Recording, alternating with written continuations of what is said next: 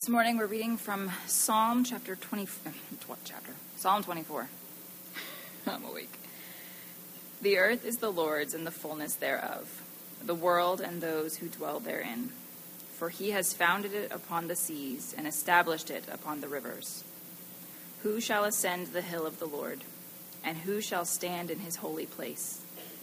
He who has clean hands and a pure heart, who does not lift up his soul to what is false, and does not swear deceitfully. He will receive blessing from the Lord and righteousness from the God of his salvation. Such is the generation of those who seek him, who seek the face of the God of Jacob. Lift up your heads, O gates, and be lifted up, O ancient doors, that the King of glory may come in. Who is this King of glory? The Lord, strong and mighty, the Lord, mighty in battle. Lift up your heads, O gates, and lift them up, O ancient doors, that the King of glory may come in. Who is this King of glory? The Lord of hosts. He is the King of glory. This is the word of the Lord. Maybe you noticed as Cynthia was reading that Psalm 24, without warning, shifts from one theme to the next. Just goes from one idea to another idea yet again. We first hear about creation. And then we hear about God's holy hill and who can ascend it. And then we hear about these gates being lifted up so that some King of glory can come in. 3 different ideas. Quite often what's typical in a psalm, it runs like a song. There's one theme and a progression of thought through that one theme. You don't really have that here. So it's a bit more difficult to figure out what the song is all about. So rather, I want you to think of Psalm 24 as 3 songs within a song. Think of it as 3 ideas that express one thing, one emotion, one state of mind. And this is what it is: confidence. 3 sub-songs within a song, 3 different ideas that all express the same thing, confidence. The believer in the God of the Bible can have confidence. And that's what the psalm is trying to express. God, the God of the Jews, was worthy of Israel's confidence. And that's really what Psalm 24 expresses by painting 3 different pictures of God. You go into somebody's house. Have you ever visited someone's home who you basically know, but until you enter their house and look at the pictures on the wall, you never knew that they were an avid fisherman. Right? You see these pictures. Oh, I didn't. You like to fish? Or you see other pictures. Oh, so who's this here? Oh, you have siblings. Oh, you're one of 3 siblings. You have brothers or you have sisters. Tell me about them. You begin to see the different portraits of their life and begin to appreciate them more. And here you see 3 pictures of Israel's God, all expressing confidence in who this is. And the three pictures depict God as creator and judge and king. Verse 1, God is a creator. The earth is the Lord's and the fullness thereof, the world, and those who dwell therein. The earth, David is saying, the earth and all that it produces, created by God and sustained by God. Becky and I took the kids on a cross-country road trip this summer, and we were gone for several weeks. And we saw a lot of different things. We primarily wanted to tour some national parks out west and camp there. But the things we saw on our way and while we were there and on our way back were diverse and overwhelming and abundant. We saw endless fields of corn, endless fields of soy. We saw immense skies. We saw deep valleys and canyons, and we saw lofty snow-capped mountains. We saw elk and bears and moose and pronghorn deer and bighorn sheep.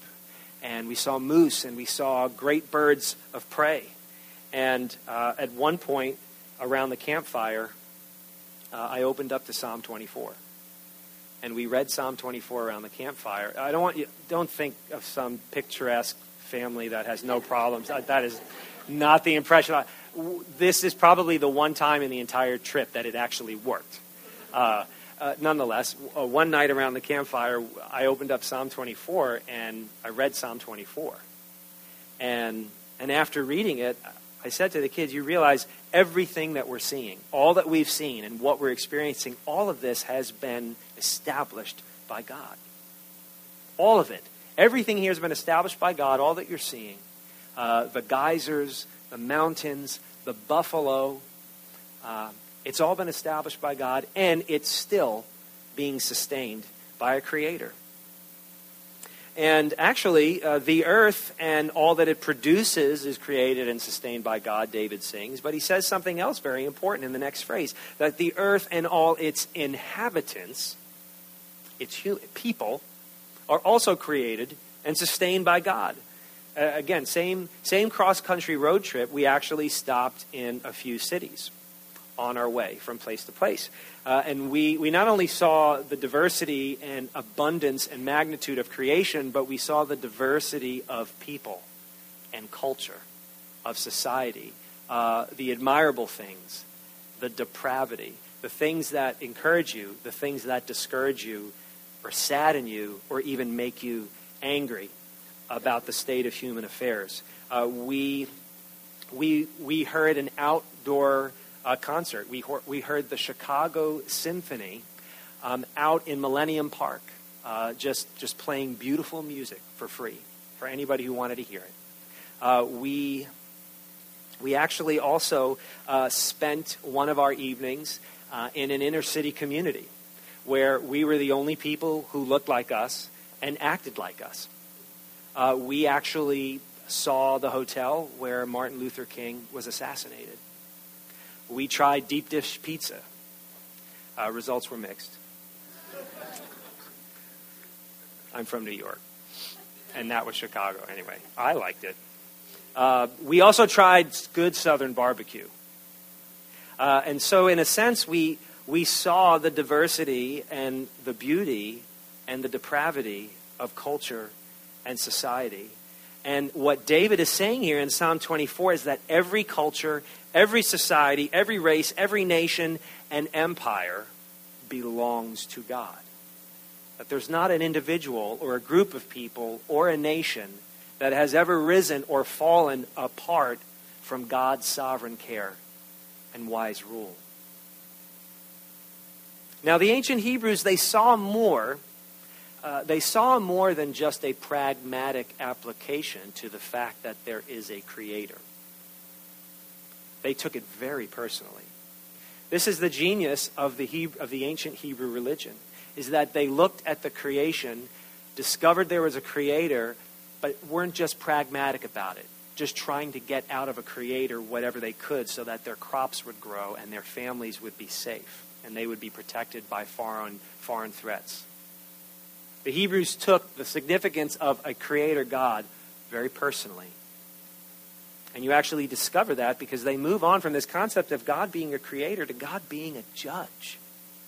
Look at verse 3. Who shall ascend the hill of the Lord?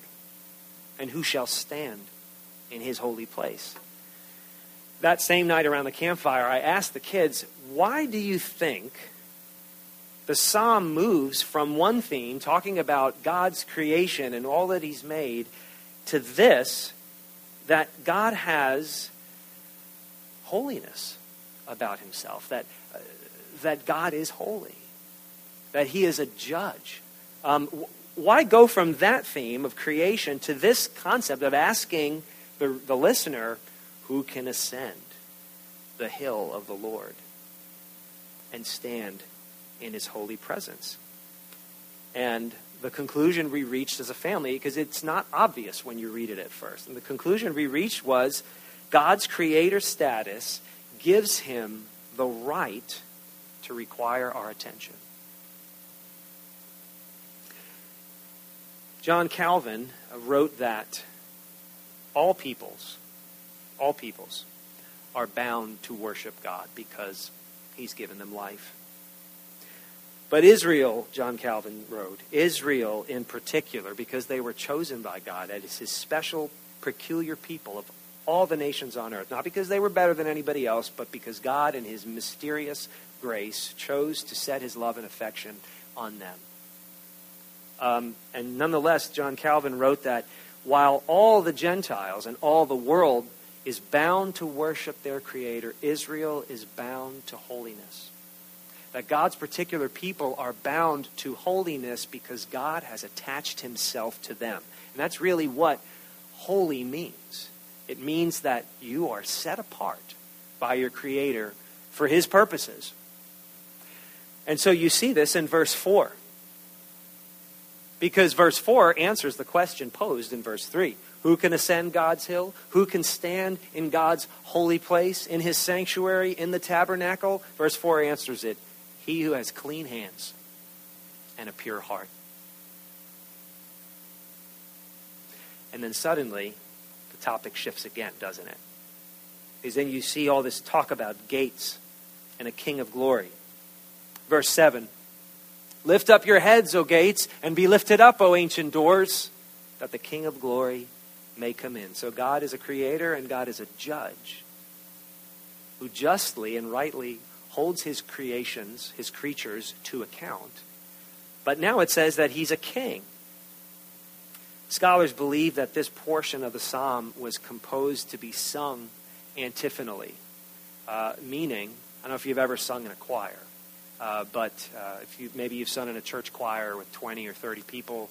I was a music student, and we sang in choirs of 200 plus vocalists, accompanied by a massive orchestra. It's just overwhelming when you hear that amount of sound. It's overwhelming when you're a part of that as well. And I like to imagine, actually, Handel did this. Actually, this portion of Scripture was set to music, and you can find it in Handel's Messiah. But I love to imagine David and the psalmists writing music antiphonally for a leader to be responded to be answered by the congregation or by a choir. You know, imagine a leader singing out the words, "Who is the King of glory?" And then the choir shouting in response, "The Lord, strong and mighty, the Lord, mighty in battle." I want you to picture an ancient king returning from a victory.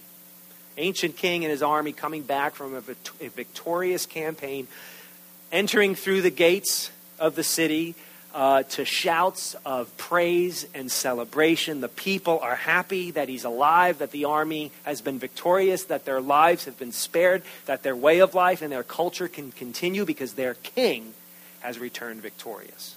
They're not going to become slaves. They're not going to be taken over. Their king is back alive with his people.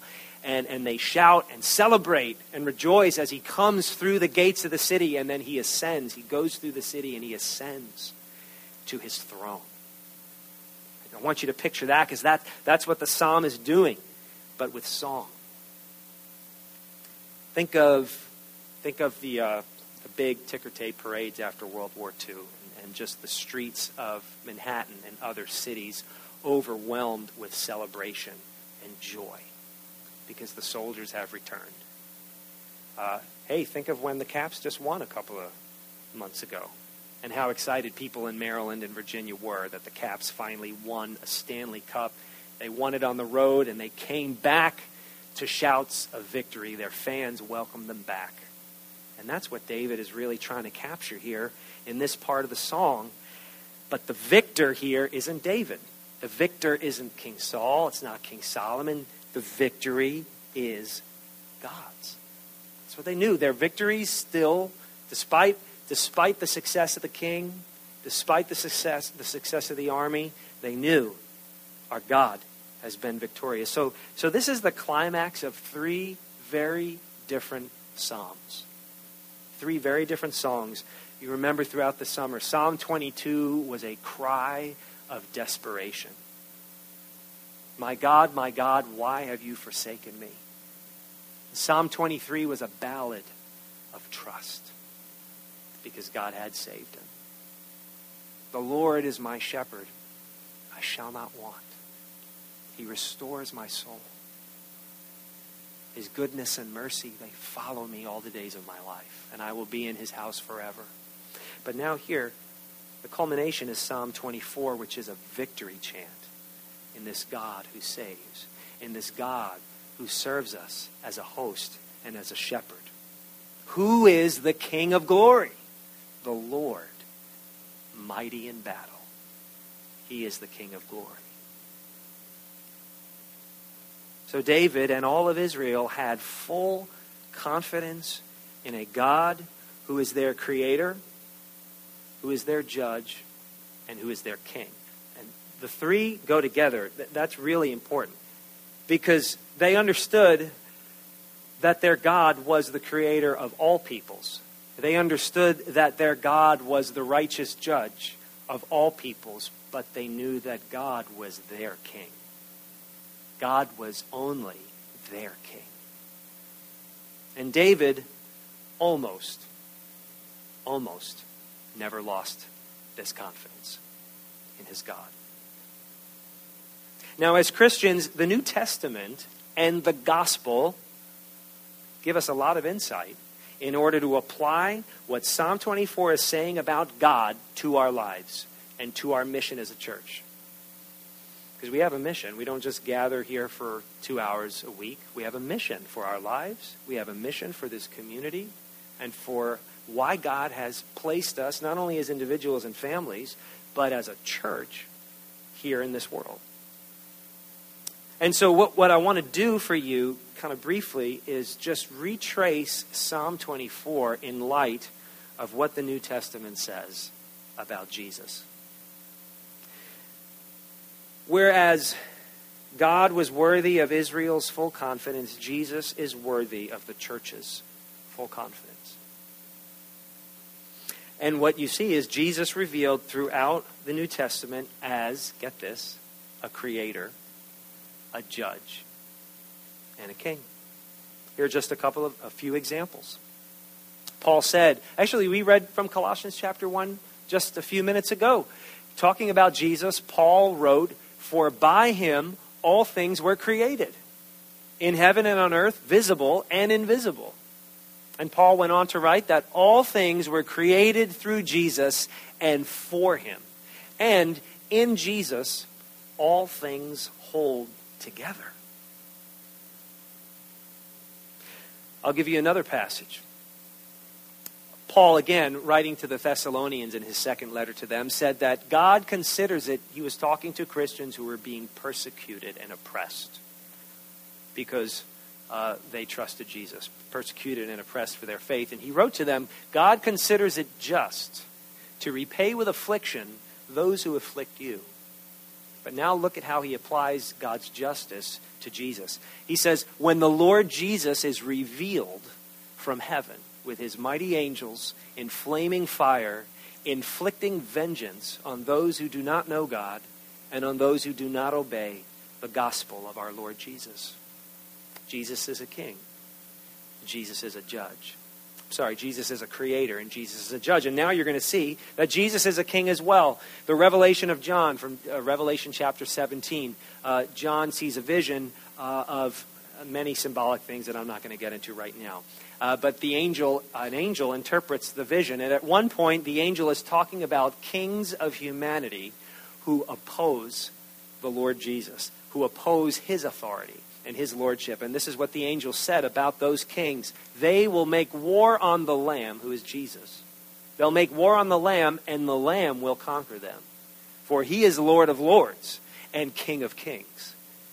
And those with him are called and chosen and faithful. So Jesus, the New Testament abundantly, explicitly communicates, is creator. Don't accept anything less about the claims of Christianity than Jesus is creator. And he's judge. And he's king. And because of this, because of who Jesus is, it actually is possible to have some very valuable things as you live your life and as we do ministry together. And I can't promise you that as a Christian, you're always going to have these things every day and always feel this way, because you can be saved by God and not always have the things I'm going to mention. And nonetheless, because you belong to Jesus and because of who he is, it is very possible that you can have these three things: assurance, power, and confidence. Because of who Jesus is, you can have assurance and power and confidence. We have assurance who follow Jesus because the one with authority has good intentions. That's so important, that the one who's in charge actually is good and has good plans. For instance, in Matthew 28, before Jesus ascended, he said to his apostles, all authority, think of who he is now, all authority in heaven and on earth has been given to me. Go therefore and make disciples of all nations. He also said at that moment, behold, I am with you always to the end of the age. You see, Jesus has a redeeming purpose for the world. And Jesus intends to use you for his redeeming purpose. And that is why you can have assurance in this life. Not only can you have assurance, but you can have power. You can have power that the one with authority is equipping you to be effective. Okay, here's an example of that. 2 Corinthians chapter 10, Paul says, though we walk in the flesh, we are not waging war according to the flesh. For the weapons of our warfare are not of the flesh, but have divine power to destroy strongholds. We destroy arguments of every lofty opinion raised against the knowledge of God, and take every thought captive to obey Jesus. Jesus, with his Spirit in you, gives you power against the sin and the darkness that you find in the workplace. And Jesus gives you power against the sin and the darkness that you find at school, that you see in your neighborhood, maybe in your home.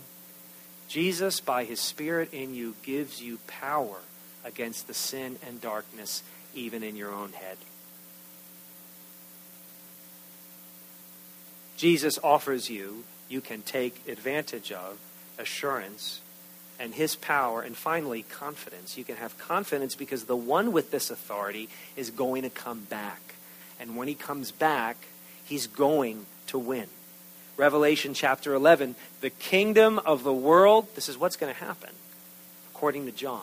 The kingdom of the world has become the kingdom of our Lord and of his Christ, and he will reign forever and ever. Jesus will absolutely outwit, outrun, overpower whatever is opposing you. If you belong to him, Jesus will outdo, outmaneuver, overcome whoever is opposing you if you belong to him. So because Jesus is our creator king, our redeeming king, and our coming king, our returning king, I want to encourage us to orient our lives towards his plans, right? Orient your life toward King Jesus' plans for the world and for the community we live in and for you. If this Jesus, you know what? I want to quote somebody. We have this book on the table. It's called Journey in Prayer, Learning to Pray with Jesus by John Smed. John Smed he's a pastor in Vancouver. He does a great job teaching people how to pray. And he uses the Lord's Prayer as a great template. And in his book on learning how to pray by using the Lord's Prayer, he says this about the phrase in the Lord's Prayer, your kingdom come. And I want you to pay attention to this because next week, Bo Miller is coming to preach, and his sermon is all about this phrase, your kingdom come. So it'll be a good follow-up to today. But John Smed wrote, when we pray, your kingdom come, we pray as loyal subjects who acknowledge Jesus' eternal creator lordship. We pray as people who accept Jesus' saving work in his incarnation. We cry out in eager expectation of his coming again to renew all things. That's where your confidence comes from. That's where your assurance comes from. And it's where your power comes from. Look, if Jesus is creator, if he is judge, if he is king, then what are you worried about? That's the logical conclusion of the song. If he's king, if he's creator, if he's just judge, then what are you worried about? Where does your confidence rest? Do you believe that the Creator is ignorant of the diseases that afflict your body? Do you believe that the Creator is ignorant of the chemical imbalances that your brain is suffering from? Do you think that the judge of the earth, that the judge of humanity is aloof or apathetic to the hate and the hypocrisy and the injustice that breaks your heart? Do you think that the king cannot give you little victories every day of your life against the endless stream of potty training and dirty laundry and ungrateful attitudes that comes at you every day? Where's your confidence? And what is your problem? Because it says that Jesus has created us, is a just judge, and is coming back and will win. Unless you're not affiliated with him.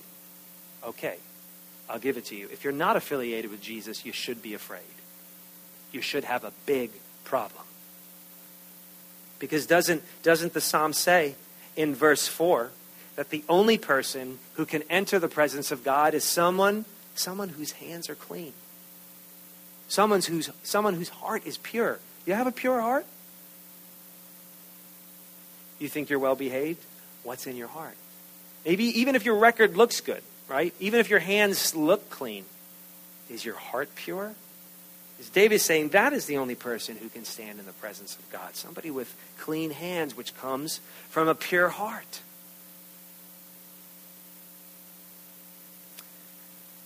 Look, you can't escape the just judge's wrath unless you let the God of the Bible clean your heart and cleanse your hands.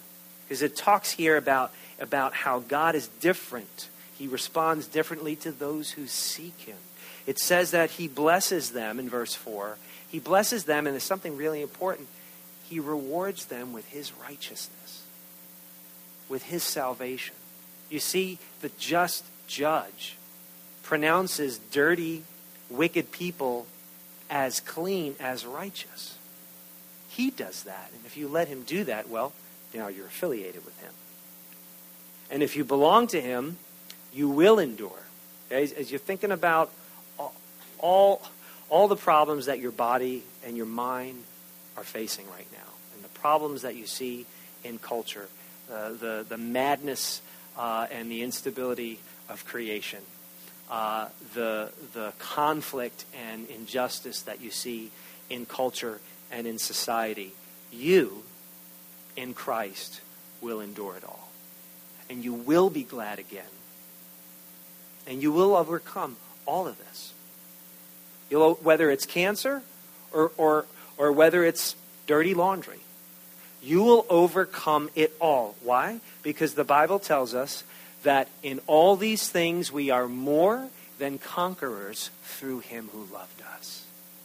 You will endure it all, and you will be glad again, and you will win in the end, because the Bible also tells us that he who is in you is greater than he who is in the world. I think where we go wrong, where we lack confidence, the kind of confidence that is expressed here in the psalm, is because we think about victory in the wrong way. You see, confidence must come in a victory that was achieved by sacrifice. And that's why you need the New Testament to speak into the Old Testament. Jesus alone, right? Jesus alone, by the cleanness of his hands, by the purity of his heart, Jesus alone was worthy to ascend the hill of the Lord and to enter into the presence of Almighty, holy God. Only the man, Jesus of Nazareth, was ever truly worthy on his own merit to enter the presence of God the Father, right? But think about how Jesus entered the presence. If you know the New Testament, how does it say that Jesus entered into the most holy place? Not as a conquering king, but as a suffering servant. As a sacrificial lamb, Jesus entered into the throne room, into the holiness of God. And the victory that he achieved for you came by his suffering. He is the King of glory. But he entered into the presence of God the Father as a suffering servant. And you need to see life that way.